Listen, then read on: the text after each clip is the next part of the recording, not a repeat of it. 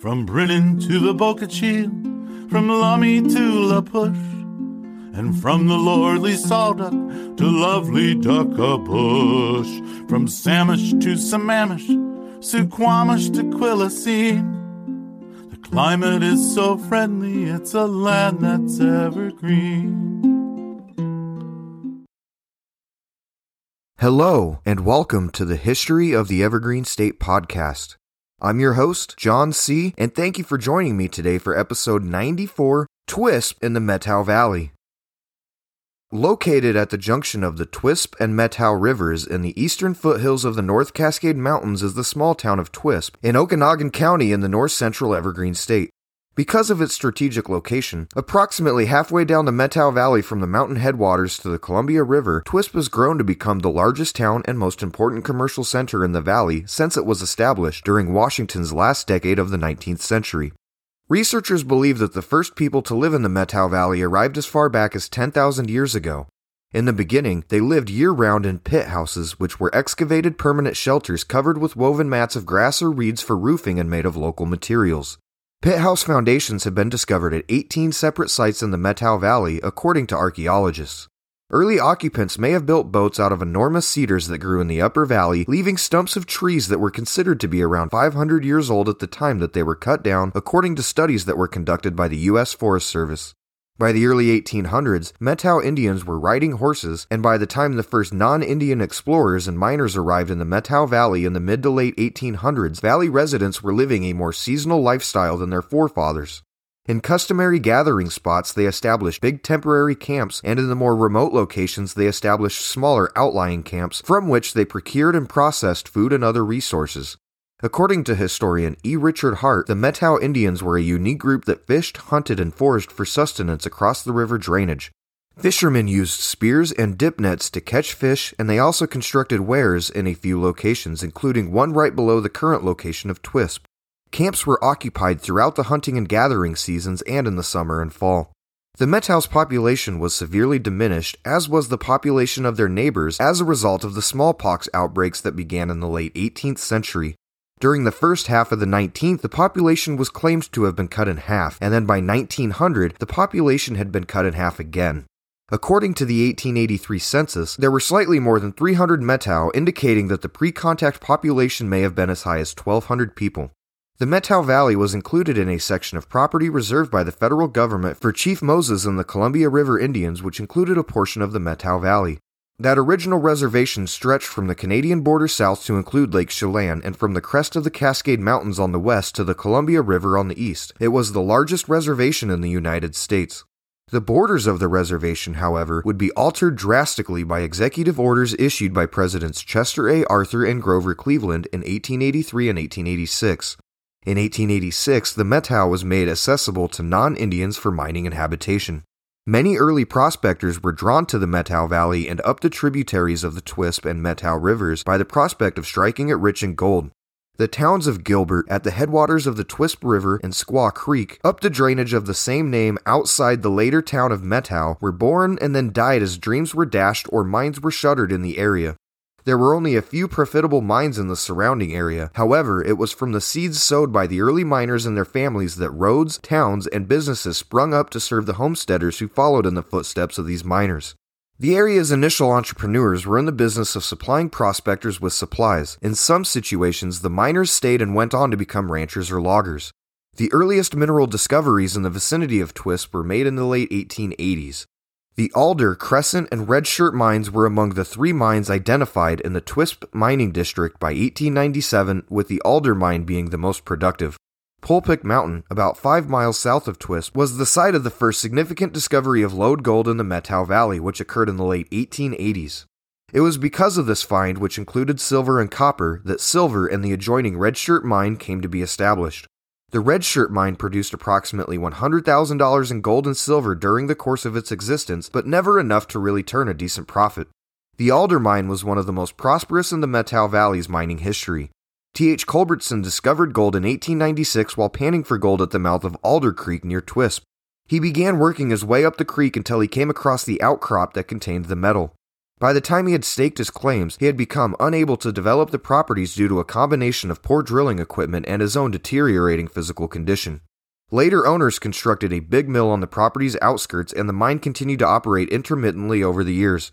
During the Second World War, the mine produced zinc, which was considered a key war element at the time. The ore was trucked north to Trail, British Columbia, where it was processed for zinc, copper, and a little bit of gold, among other things. In total, around $1 million worth of ore was delivered from the mine. Throughout the history and generations of the area, mining claims and stories are intertwined with one another. The Klinkert family, the first of whom arrived in the valley in 1897, was a mining family at heart, with mining running through their veins. Before arriving in the Twisp River Valley, John Klinkert Sr. had worked at a number of different mines. In the early days of Twisp, when seasoned old miners rode into town at a gallop, burst through the saloon doors, and fired their rifles into the ceiling while roaring with delight, old John remembered. At the time, gold dust could be used to pay for items, and some businesses possessed gold scales on their premises. In the absence of a gold scale, a teaspoon of the hard-earned colors would be accepted as an ounce of gold in a store. Even today, a few longtime Methow Valley families maintain mining claims high in the surrounding hills, although the mining boom of 1893-1894 had all but died out by the turn of the century, when large numbers of families looking for homesteads began to arrive. The town of Twisp can trace its beginnings back to the 30th of July, 1897, when homesteader Henry C. Glover laid out and platted a town he called Gloversville on the town's present site. In the same year, a small store was opened, followed by a post office not long after. Glover took over as postmaster of the town from James Colwell in 1898, at the time of which the town was oddly known as Twisp. It is not known where exactly the term Twisp came from, despite several explanations of its meaning, such that it is a Native American word for wasp or yellow jacket, or that it is a sound made by a wasp. According to one Okanagan County historian, the town may have been named by the United States Postal Service. In any case, it is known that Amanda P. Burgar, another early pioneer in the area, laid out the town of Twisp on the 29th of June, 1899, immediately opposite to Gloversville, which was afterwards regarded to be part of Twisp. Whatever the origin of the town's name, Twisp was already regarded as one of the most important communities in Okanagan County by 1904. A great number of local enterprises were supported by a large population of miners and ranchers. Several general stores, a doctor who also owned a drugstore, butcher shops, livery barns, a hotel, a boarding house with a billiard room, a blacksmith shop, 2 saloons, the state fish hatchery, an opera house, a weekly newspaper, and the Methodist Church were all listed by an unnamed early scribe whose work was published in 1904 in History of North Washington. The unidentified author went on to say that there were 75 students enrolled in schools and that the town was home to fraternal organizations such as the Foresters of America and the Woodmen of the World, among other groups. There was long-distance telephone service to areas beyond the region, as well as a barbed wire telephone system that served ranches and other locations closer to the city. Twisp and Brewster were also connected by stagecoach that ran on a daily basis. A regular sight to the early homesteaders, as well as to their children and grandchildren, were the Methow Indians. Families continued to camp in their traditional locations, such as on both sides of the Methow River at its confluence with the Twisp River and Twisp, in Heckendorn at the southern end of present-day Winthrop, and on homesteads whose residents welcomed them and with whom they visited and traded goods. Charlie Klinkert, who ran the salmon hatchery in Twisp in 1898, once counted 200 teepees at an encampment. The town's first creamery was founded in 1903 by James Holcomb, a butter producer from Ellensburg who had moved to the area. An individual from the area purchased the company and went on to increase its operations. As a result, a dairy business was established, which benefited many local families who had a small herd of dairy cows. Farmers like this carried their cream to town once a week and sold it to butter makers in Twisp and Winthrop, generating cash that helped them to pay for the monthly land payments that were due on their properties. A truckload of butter was taken overland twice a week to the Brewster steamboat landing, where it was distributed to places along the Columbia River and as far as Seattle. Approximately 85,000 pounds of butter were produced during the fiscal year of 1903, according to the Winthrop Creamery's 1913 report to the government. The town's business continued to prosper. Twisp was officially established on the 6th of August 1909 with the election of its first officers. Stock going loose, liquor permits for saloons, curfews, and peddlers were some of the major issues that came before the 5-member town council on that Tuesday. During that summer, when local option polls were held across the Evergreen State to determine whether or not communities would accept prohibition, which had been rejected at the state level in 1889, Twisp had 2 saloons. On Election Day, both saloons provided free beverages throughout the day and into the evening. However, according to one witness who spoke to the Riverside Argus, although all 88 qualifying voters had visited one or both open houses on that day, the vote was 56 to 32 in favor of the wet option. There was no explanation given as to why 32 people took advantage of the hospitality of the bar operators while voting against the selling of alcoholic beverages. But if I had to guess, they probably weren't able to pass up a free drink, even if they didn't really agree with it, because, let's be real, a lot of the people that were against prohibition in those days tended to kind of drink in the closet, so to speak, so it's not all that surprising that a few of them chose to have a drink and then voted for prohibition. Twisp was the first town in the valley to have electricity and a movie theater, which opened in 1911. Until 1913, the Great Northern Railway's track got the closest to the Methow Valley at Pateros, which is located where the Methow runs into the Columbia River. The Great Northern Railway's track reached Pateros in 1913. However, there had been others who had hoped for decades that the day would come when train service would be extended up the valley and boxes of apples would be able to be shipped abroad. In the early 1900s, a rail connection from the Bellingham Bay and British Columbia Railroad to the Pacific Coast was proposed to cross the North Cascade Mountains, though it never actually amounted to anything.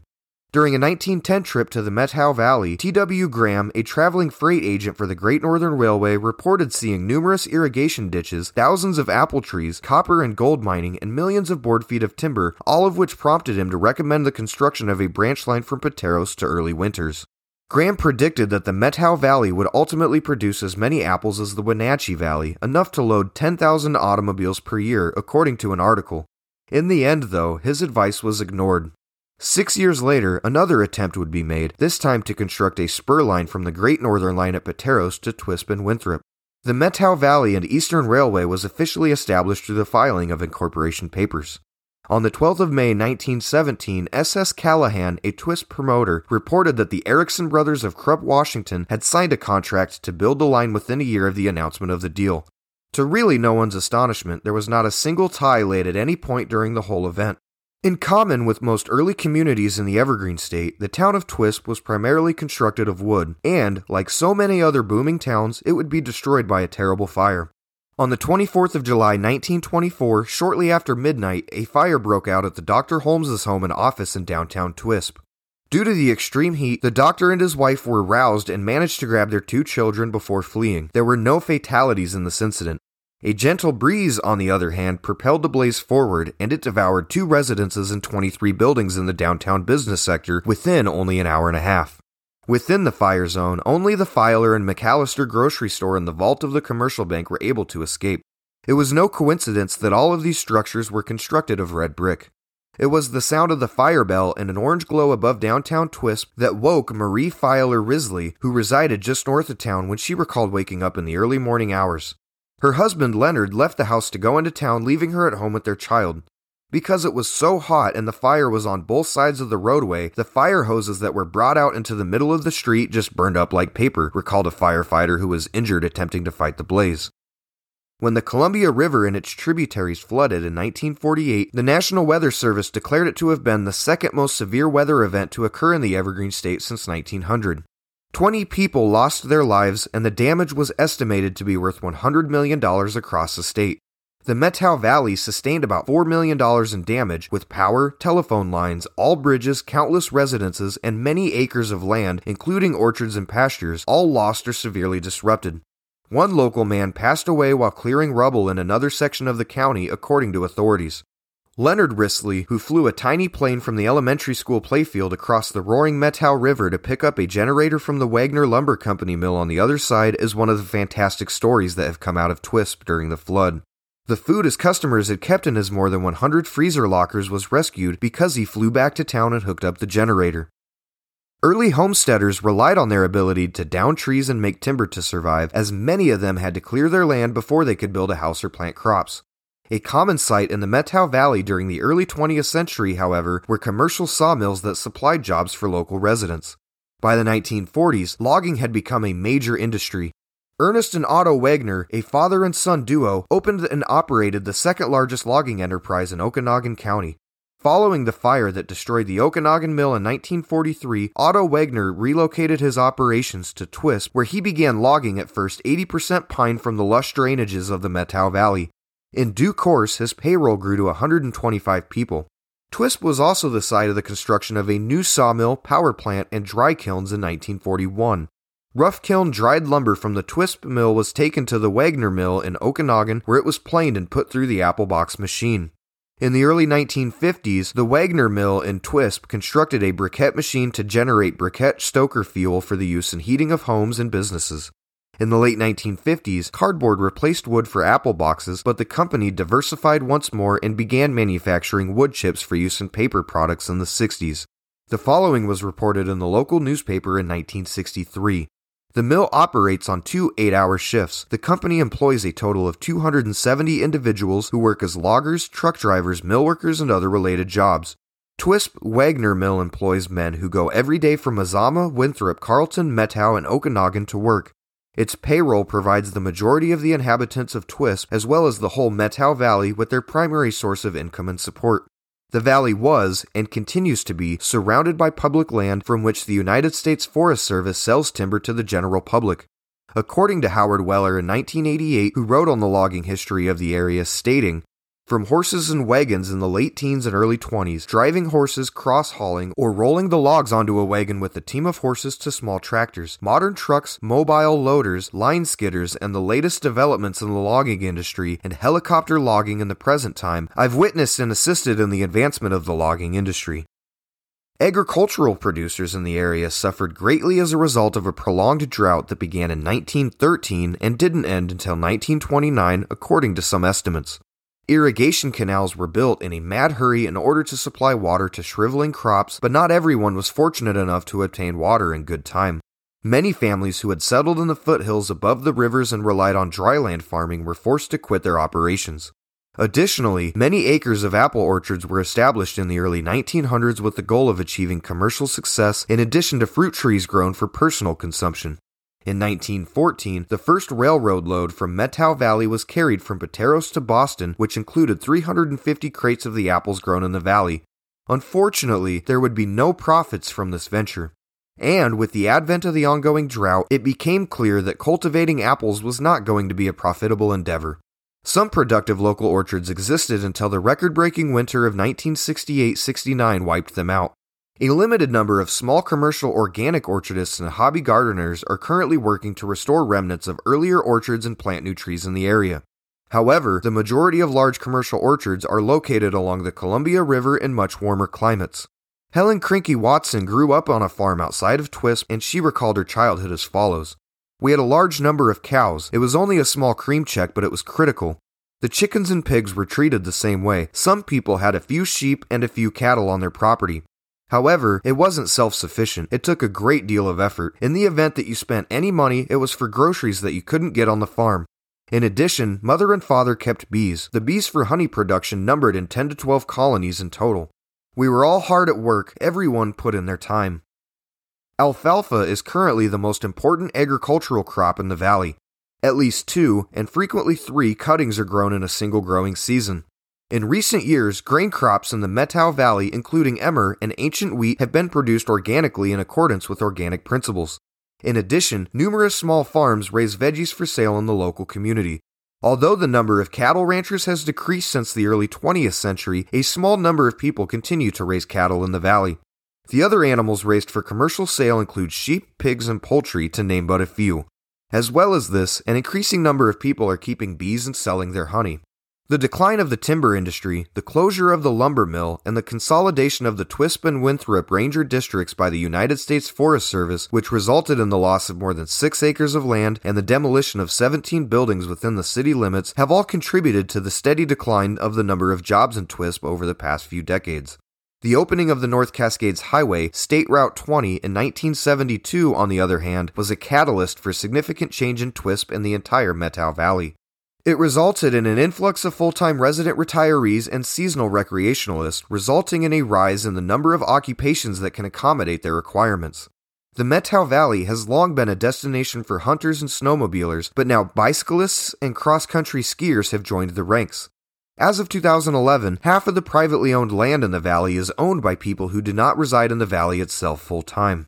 Twisp is still the most populous town in the Methow Valley. Despite the fact that it has the greatest number of commercial firms and basic services, it is still very much considered to be a rural area. According to the 2010 census, the town had a population of 919 people who lived on 1.2 square miles of land inside its borders. However, those figures are misleading because many more people live in the surrounding unincorporated area, particularly in the Twisp River Valley, than are included in the official population figures. Agriculture and ranching continue to be key components of the local economy, but they do not employ many people on a huge scale. The Twisp of today is a hive of activity for a variety of small businesses. The Methow Valley News, which was established in 1903 and continues to print weekly, is the oldest newspaper in the area.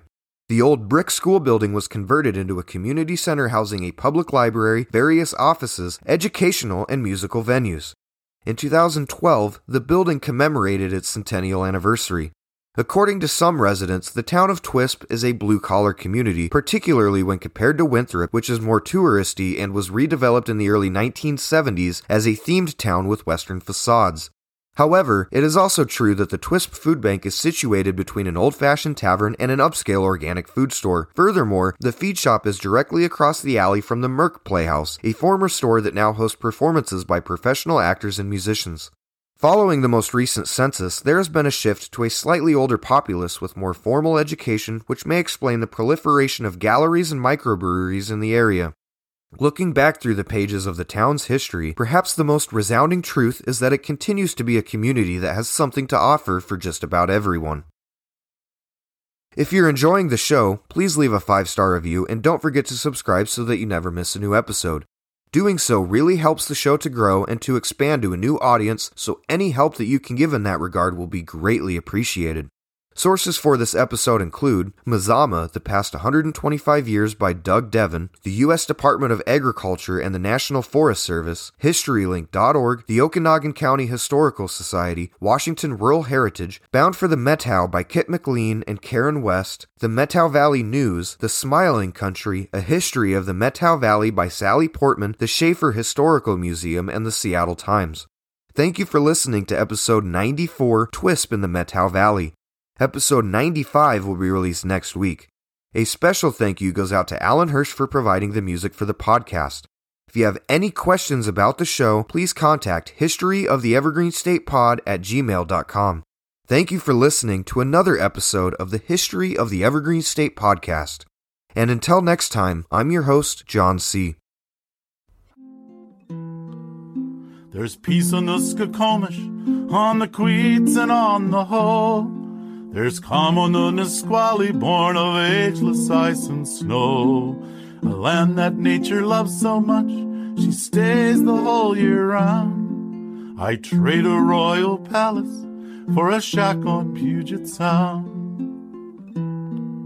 There's Chimicum and Stillicum, where spouts the gooey duck, the singing Stillaguamish and the swirling Skookumchuck, and Moclips and Copalis, where the razor clams abound.